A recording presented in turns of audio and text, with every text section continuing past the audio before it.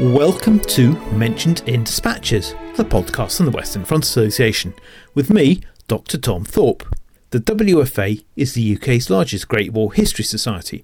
We are dedicated to furthering understanding of the First World War and have over 60 branches worldwide.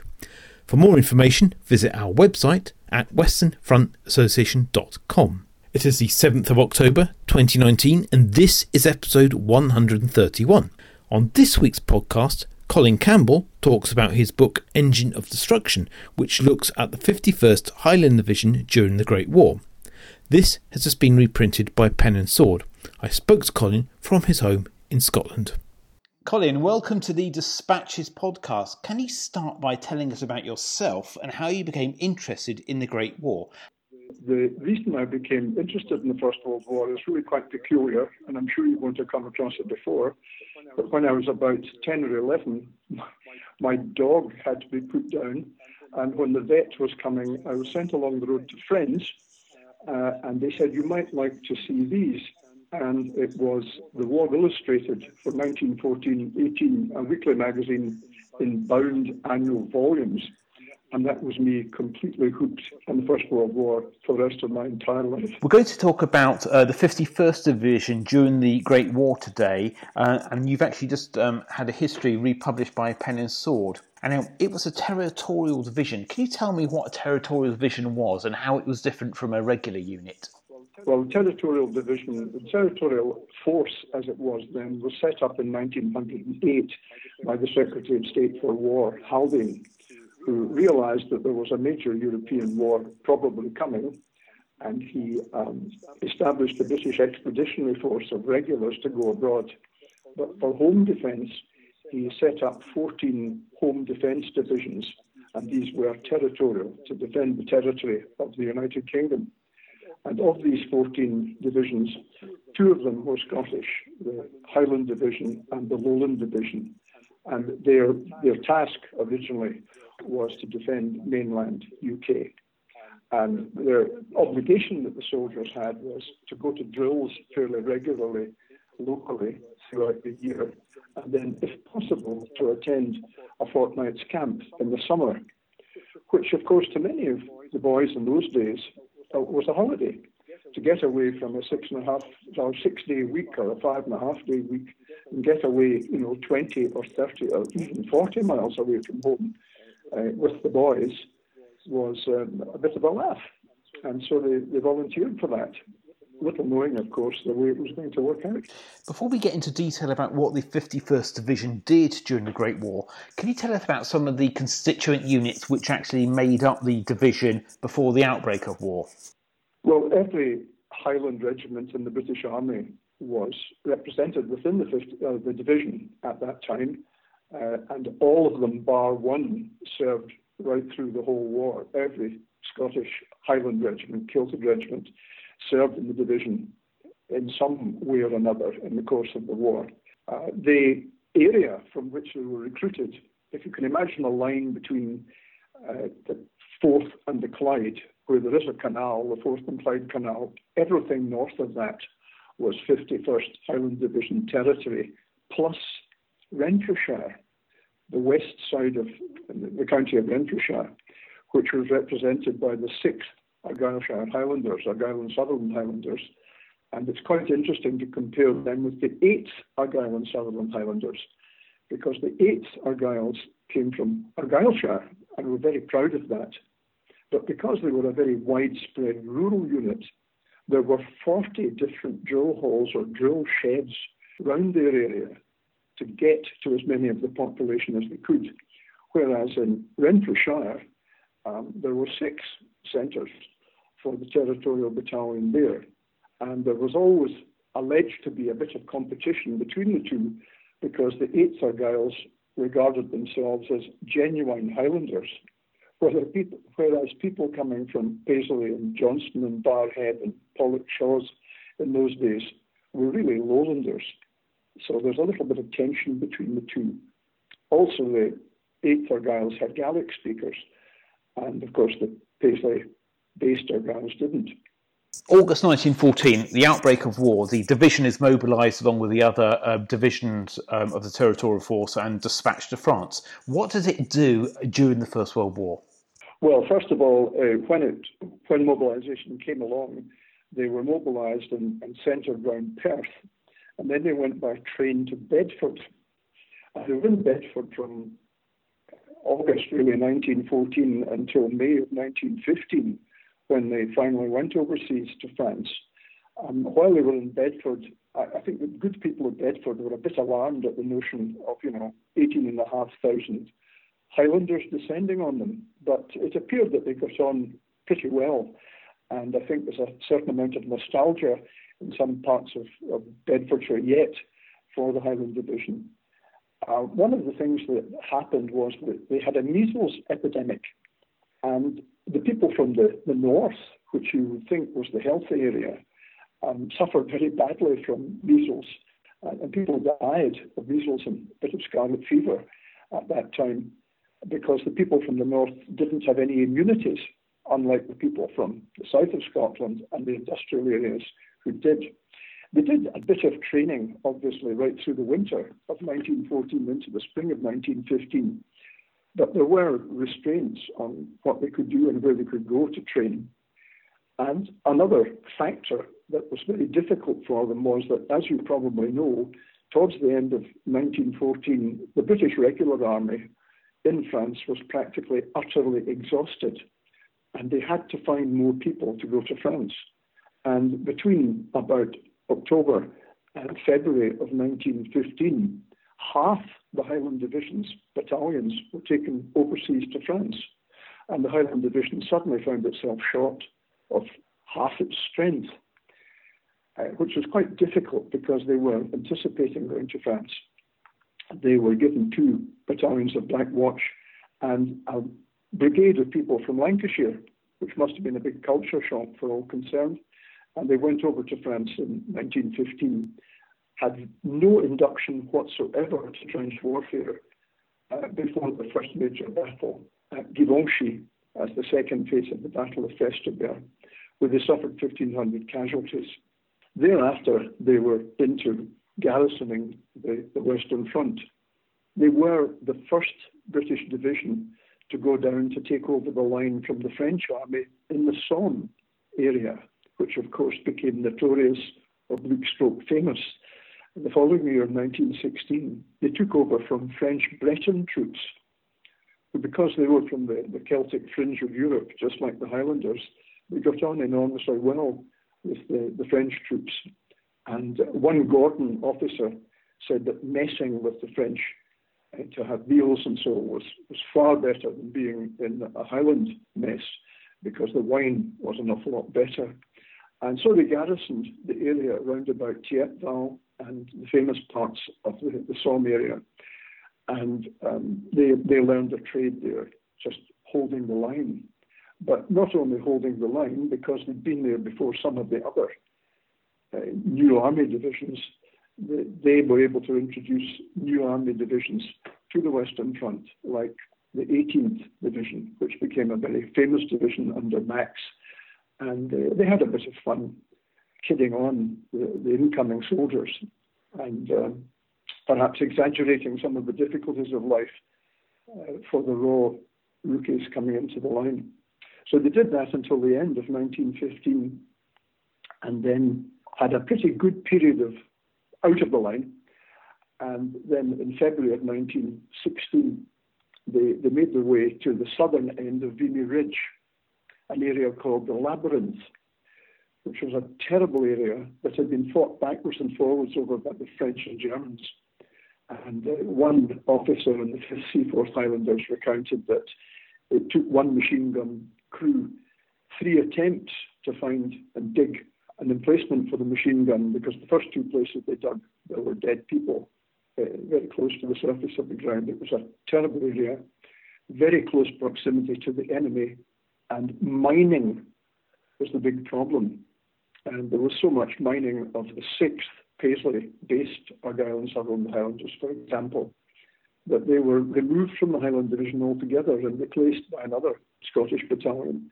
And they were sent away to be a pioneer battalion elsewhere until they kind of recovered from the mining. Undermining was a big aspect of it. And of course, patrol warfare was going on all the time to try and dominate no man's land. So they were there until the Battle of the Somme began on the 1st of July, and they were still there for another 2 or 3 weeks when they were drawn down into the Battle of the Somme. And like many other divisions, they were thrown in to attack High Wood.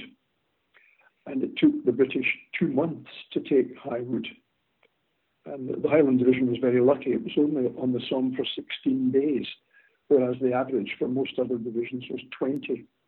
At the end of 1916, they became the famous division that they did become, because one area that had totally defeated the British at the northern end of the Somme front was Beaumont-Hamel, near Serres, which saw off a lot of English soldiers from the northeast of England. It was thought to be a totally impregnable fortress that nobody could take it. And the Highland Division, with the 63rd Division, which was the naval division on the immediate right, and other British divisions on the left and further out to the right, the Highland Division was the centre of this attack. The attack took place on the 13th of November, 1916, under hideous conditions. It had been raining for days and weeks on end. The attack had been postponed several times. The roads up to the front line were so bad that they only allowed 2 trucks a day per division up the line. It was misty, it was disgusting, it was foggy, it was wet. The first historian of the Highland Division, Boucher, in 1921, said, if you can imagine 2 football teams playing up to their knees in mud, you've got an idea of what it was like moving in that. Huge artillery bombardment, and the Highland Division followed the artillery bombardment 100 yards behind it. It was a creeping barrage, and a creeping barrage just did what that suggests.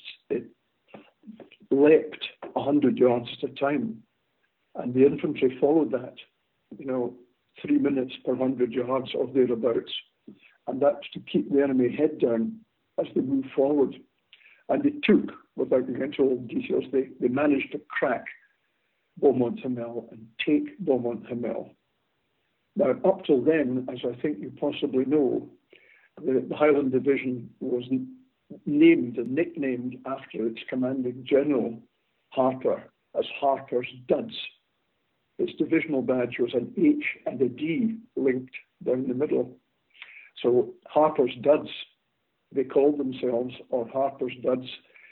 They ceased to call themselves, and one soldier, as they came out of that battle, was heard to say, at least they can't call us Harper's Duds anymore. They can't call us that anymore. And they had now become an elite infantry division.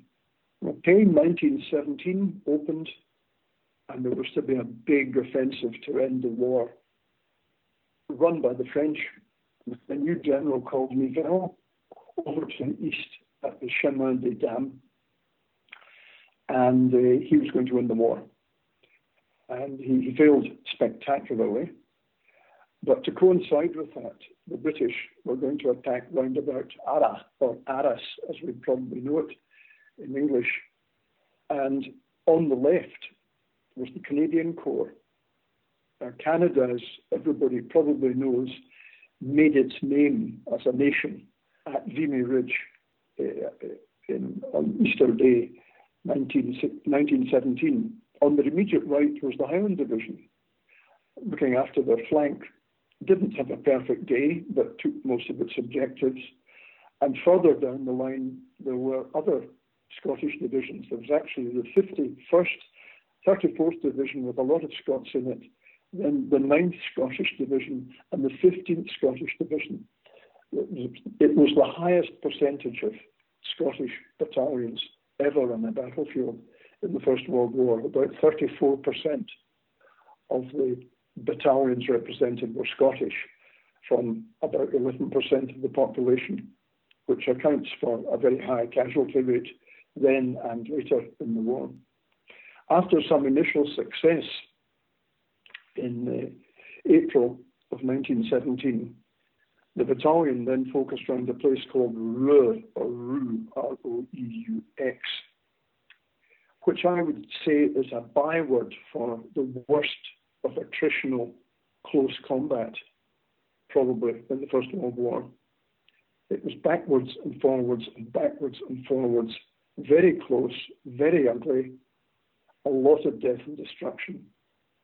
It was concentrated around a building, a set of industrial buildings next to a railway line known as the Chemical Works, or the jocks called it the Comical Works because they had a dire sense of humour.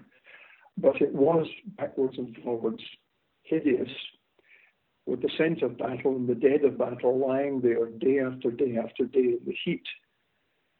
It's recorded that at one point in the battle, a Prussian soldier and a Scottish soldier were found locked with their teeth in each other, and they'd both been killed by artillery fire.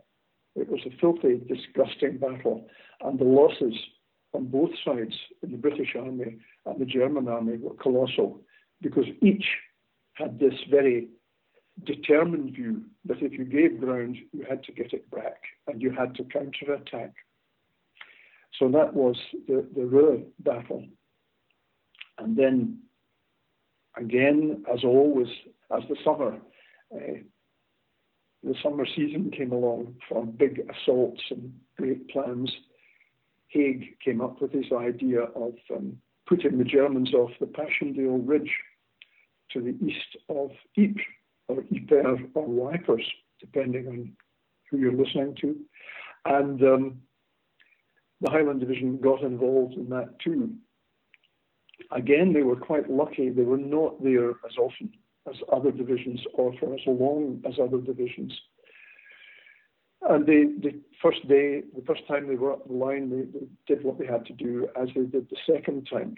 But the awful thing about Ypres, the Third Battle of Ypres, as people who listen to this kind of thing probably know, is that no matter how good the weather was before the jumping off day, it usually poured.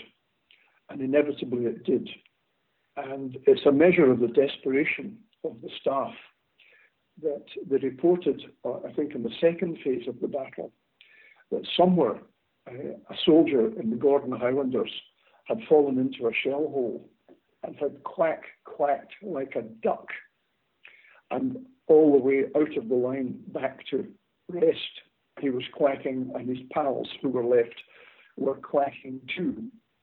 And I've always thought that was the staff clutching at very forlorn straws to try and make the whole thing seem better than it was, because Passchendaele is generally agreed to be the nadir of the British Army's experience in France.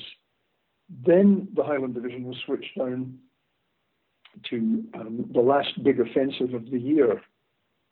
Now, tanks, as most people know, had been deployed on the Western Front since 1916. They had been deployed in penny numbers. They were very, very slow. They were mechanically not very good. And they'd always been deployed in mud, into which they generally sank or were moving so slowly that they were an easy target for German field artillery, even average German field artillery. So the plan was to have a massive raid led by tanks down near Cambrai. And the big plan was not to saturate the whole landscape, which was fairly unbroken. Normally, you saturated the landscape with artillery. It became impassable for tanks and difficult for infantry. And if it rained, it could drown you. And they had all that experience at Passchendaele. And the plan was a raid to Cambrai and back with tanks, artillery, and cavalry who were going to break through and go to Cambrai. And the Highland Division was one of the frontline divisions deployed in this attack. Unfortunately and uncharacteristically, when the attack went in on the 20th of November 1917, at the end of the day, the divisions on either side of the Highland Division were ahead of it, and the Highland Division was stuck at a place called Flakier at the top of the ridge. Been quite a controversial thing, but the problem was that the tanks that were supporting the Highland Division went ahead, obviously, as they must, and were unlucky enough to meet the only German field artillery regiment which had trained in anti-tank warfare and had already deployed against the French in an anti-tank role. And when they heard that the tanks were coming, they rolled their guns out of their gun pits, had them on the surface, and at one particular juncture, 6 British tanks went over the ridge, one behind the other, and were just knocked off by the German artillery. And because the German field artillery there was anti-tank trained, the tanks were wiped out. Now, the controversy about that is that General Harper used different tank tactics and infantry cooperation tactics with the tanks from the advice given by the Tank Corps. And I've had heated arguments about that in my time. The Tank Corps wanted the infantry to walk behind the tanks in 2 parallel lines, more or less in the tracks of the tanks, and follow them through the barbed wire and over the enemy trenches. Harper, on the other hand, had formed the opinion that tanks were kind of bullet magnets, and that of all these people standing right behind the tanks, albeit in long Indian file lines, was asking for a lot of damage to his infantry. So he wanted his infantry to deploy abreast, about 100 yards roughly, behind the tanks. His argument being that every infantryman could see his front, didn't have somebody in front of him blocking his view, and every infantryman could then engage the enemy when they saw the enemy. Interestingly, the division on the Highland Division's left, the 62nd Division, deployed similar tactics, but did not come across the same artillery regiment as the Highland Division. So controversy has always gone on over that. But the fact of the matter is, by the end of the following day, the second day of the Battle of Cambrai, the Highland Division was further forward with the 62nd Division than any other divisions in the British Army at a place called Fontaine Notre Dame, from which they were ejected. So that was 1917 and the famous Battle of Cambrai. What happens to the division in the final year of the war? Well, they had a bad year, like very, very many others in the British Army that year. Everybody, I think, sensed that because Russia had gone out of the war, and because the Americans were fairly slow in getting into the war, and had taken the line that they were not going to allow their troops to be used piecemeal by the French and the British, and they were going to save up the resources until the United States Army could take its own place on the battlefield. With the Russians out of the war, the Germans decided to hold the Eastern Front with second-rate or third-rate troops and bring the best of their troops across to the Western Front and try and finish the war in the spring of 1918. And I think everybody sensed that that was coming. The Highland Division, in line with many others, was line holding round about the Flequier salient, which was the residual part of the second part of the Cambrai battle after the Germans had counterattacked. Many of the trench lines were on the forward sides of slopes, on the wrong side of slopes, making it difficult for them to retreat. They had, however, dug in very well. They had, because Harper had been a well engineer, they had a very comprehensive system of trench digging throughout their entire area. And one Scottish soldier who had visited a neighbouring division came back and said, "You can tell they're not the Highland Division. The trenches aren't as good, as the Highland Division's trenches." Nothing, I don't think, could have stopped what happened at the opening of the battle, because the Germans, again, as experts probably know, The Germans had brought their artillery up as close to the lines as they could. Their field artillery, their medium artillery, and their heavy artillery were all as close as they could get. They had been sighted on maps. Their targets had been picked out on maps, and there had been no sighting shots. It was the Bruchmüller system. He was their artillery guru at the time. And when the barrage opened in March of 1918, it reached as far back as it possibly could. It absolutely deluged the front line with artillery fire.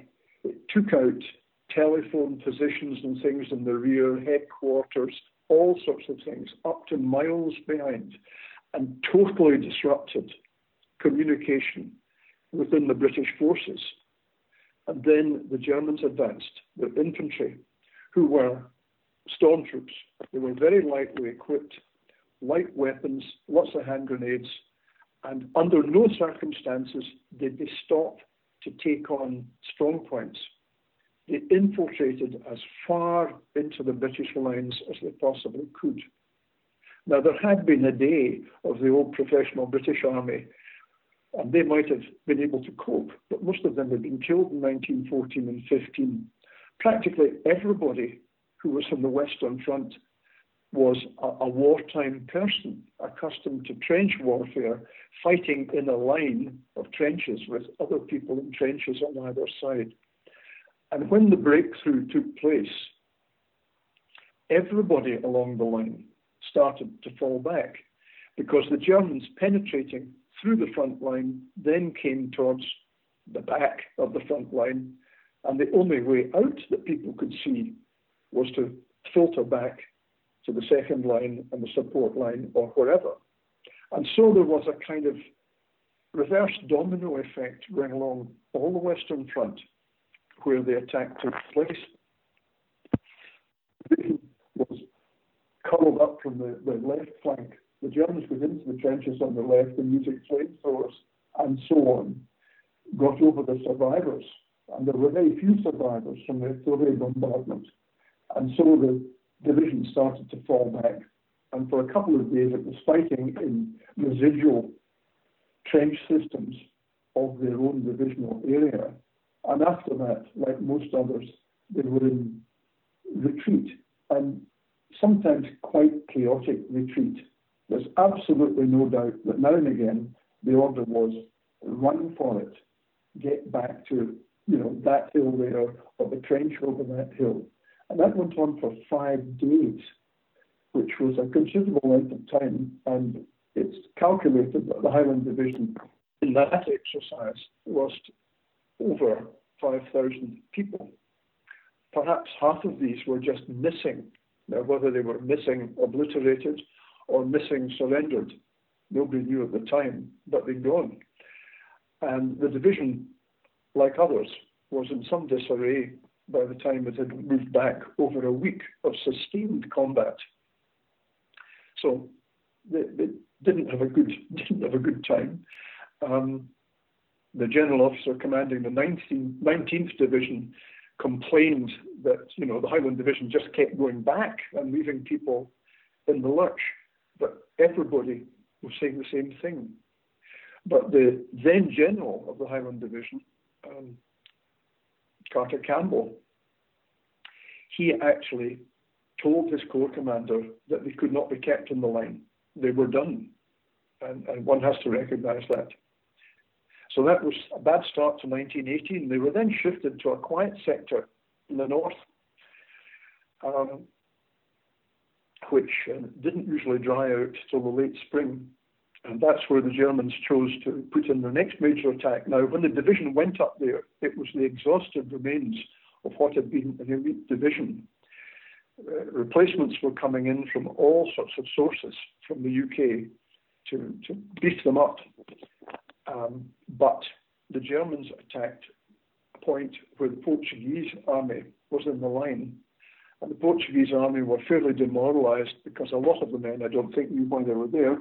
And their discipline wasn't particularly good, as witnessed by neutral people. And they broke. and the Highland Division had to try and patch the line, and frankly, didn't do all that well. Again, like many other divisions, it was made up by this time, of course, largely of conscripts who were slightly different, presumably, in their view of what it was all about than the old volunteers had been at the beginning of the war. So they took a pretty bad beating. So, Colin, the 51st Division got hit twice during the German Spring Offensive, once in March and then in April. What happened to the unit after that?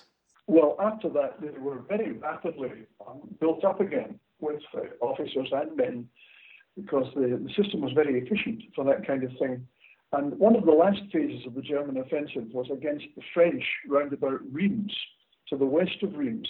And the French were pushed back quite seriously. There were French and Italian troops, interestingly enough, there at the time. And they were pushed back.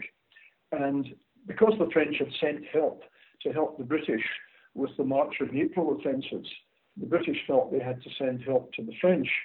And part of that help were the 62nd Division and the 51st Highland Division. And they were sent down to the area known as Champagne.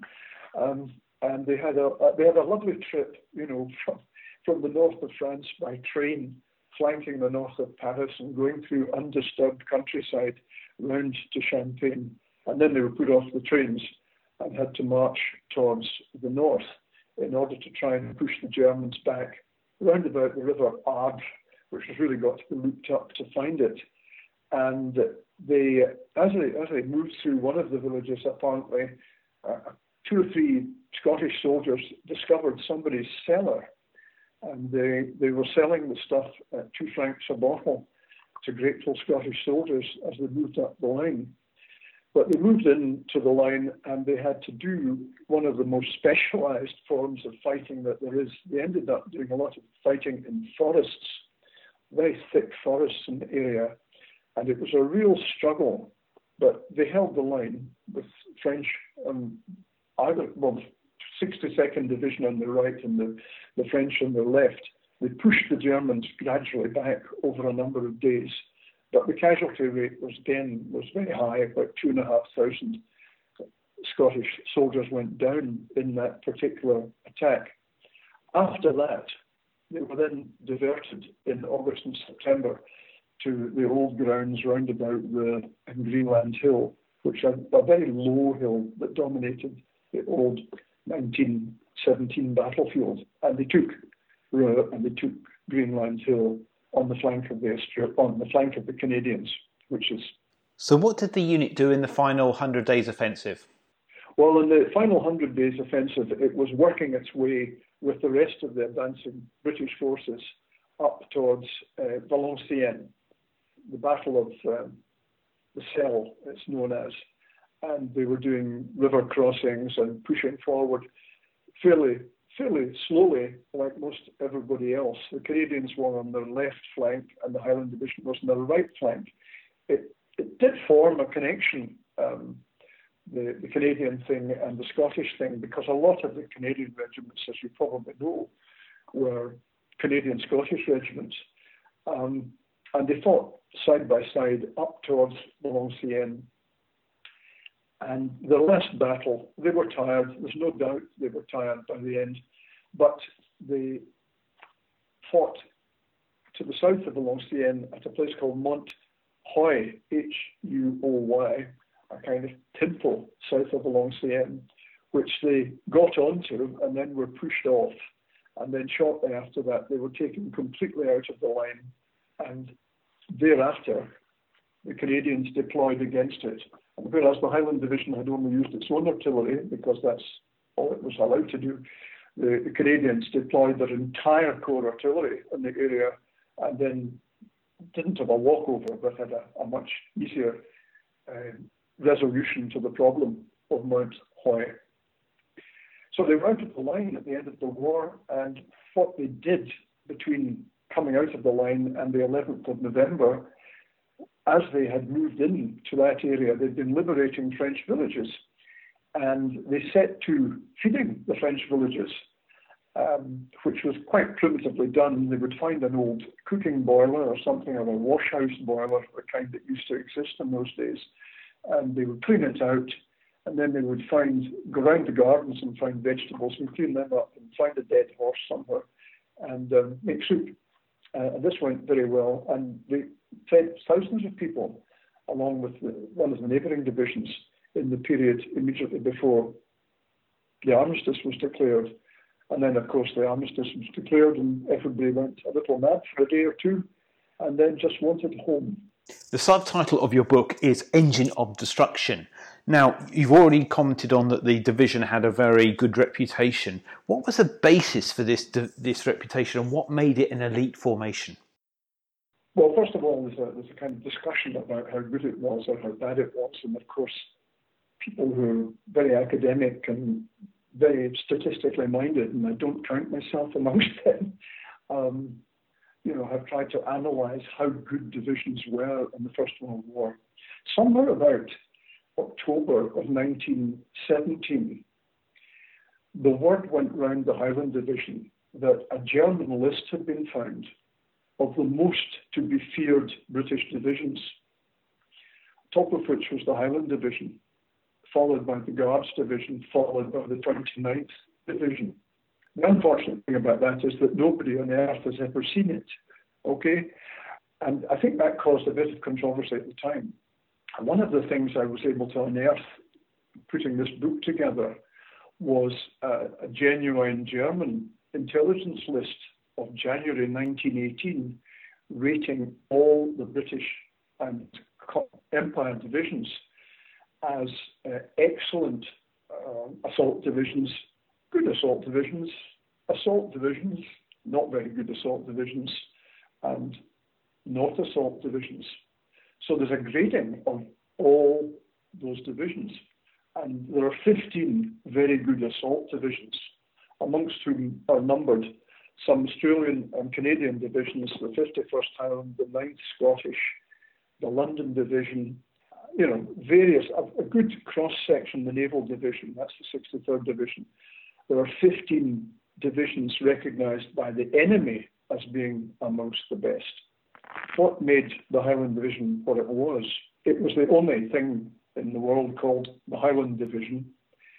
It was primarily Scottish, and right to the end of the war, as far as it was humanly feasible, all the reinforcements were Scottish. It was the only totally kilted division on the Western Front where all the infantry wore the kilt. And that made them unique. They were also, Scottish-based. Before they got there, they had a kind of common bond of being from Scotland, not all necessarily from the Highlands, because the Highlands couldn't have sustained the number of people who were put through the Highland Division.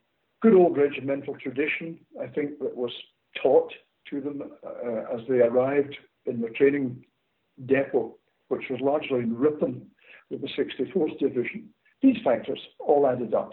And a wee bit of being a minority amongst a majority, to have to prove, that you're just that little bit as good or better than everybody else. A wee bit of, the Scots call it, here's to us, what's like us, who's to us, who's like, who? Sorry, I'll say that again. Here's to us, what's like us, guide few and empty. Who's like us? Nobody, and anybody who is dead.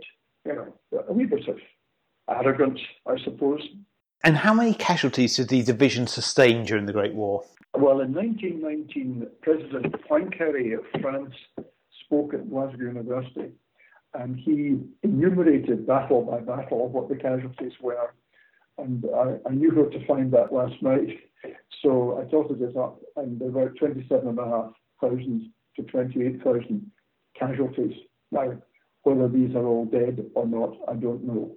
But I certainly know that the casualty rate in a couple of sample battalions, which I looked at for the book, were enormous. The 4th Highlanders who came from Ross and Cromarty, in the course of the war, given that a battalion was about 1,000 men to begin with, they claimed to have lost or had over 300 officers and over 3,000 men served in the battalion in the course of the war. In other words, they'd lost about 3 to 4 times the original strength in the course of the war. And finally, Colin, where can people get your book from? Well, they can get them from any reputable bookshop, or they can get them from the usual sources on the internet. The title is The 51st Highland Division in the Great War, Engine of Destruction, Colin Campbell, and published by Pen and Sword. Colin, thank you very much for your time.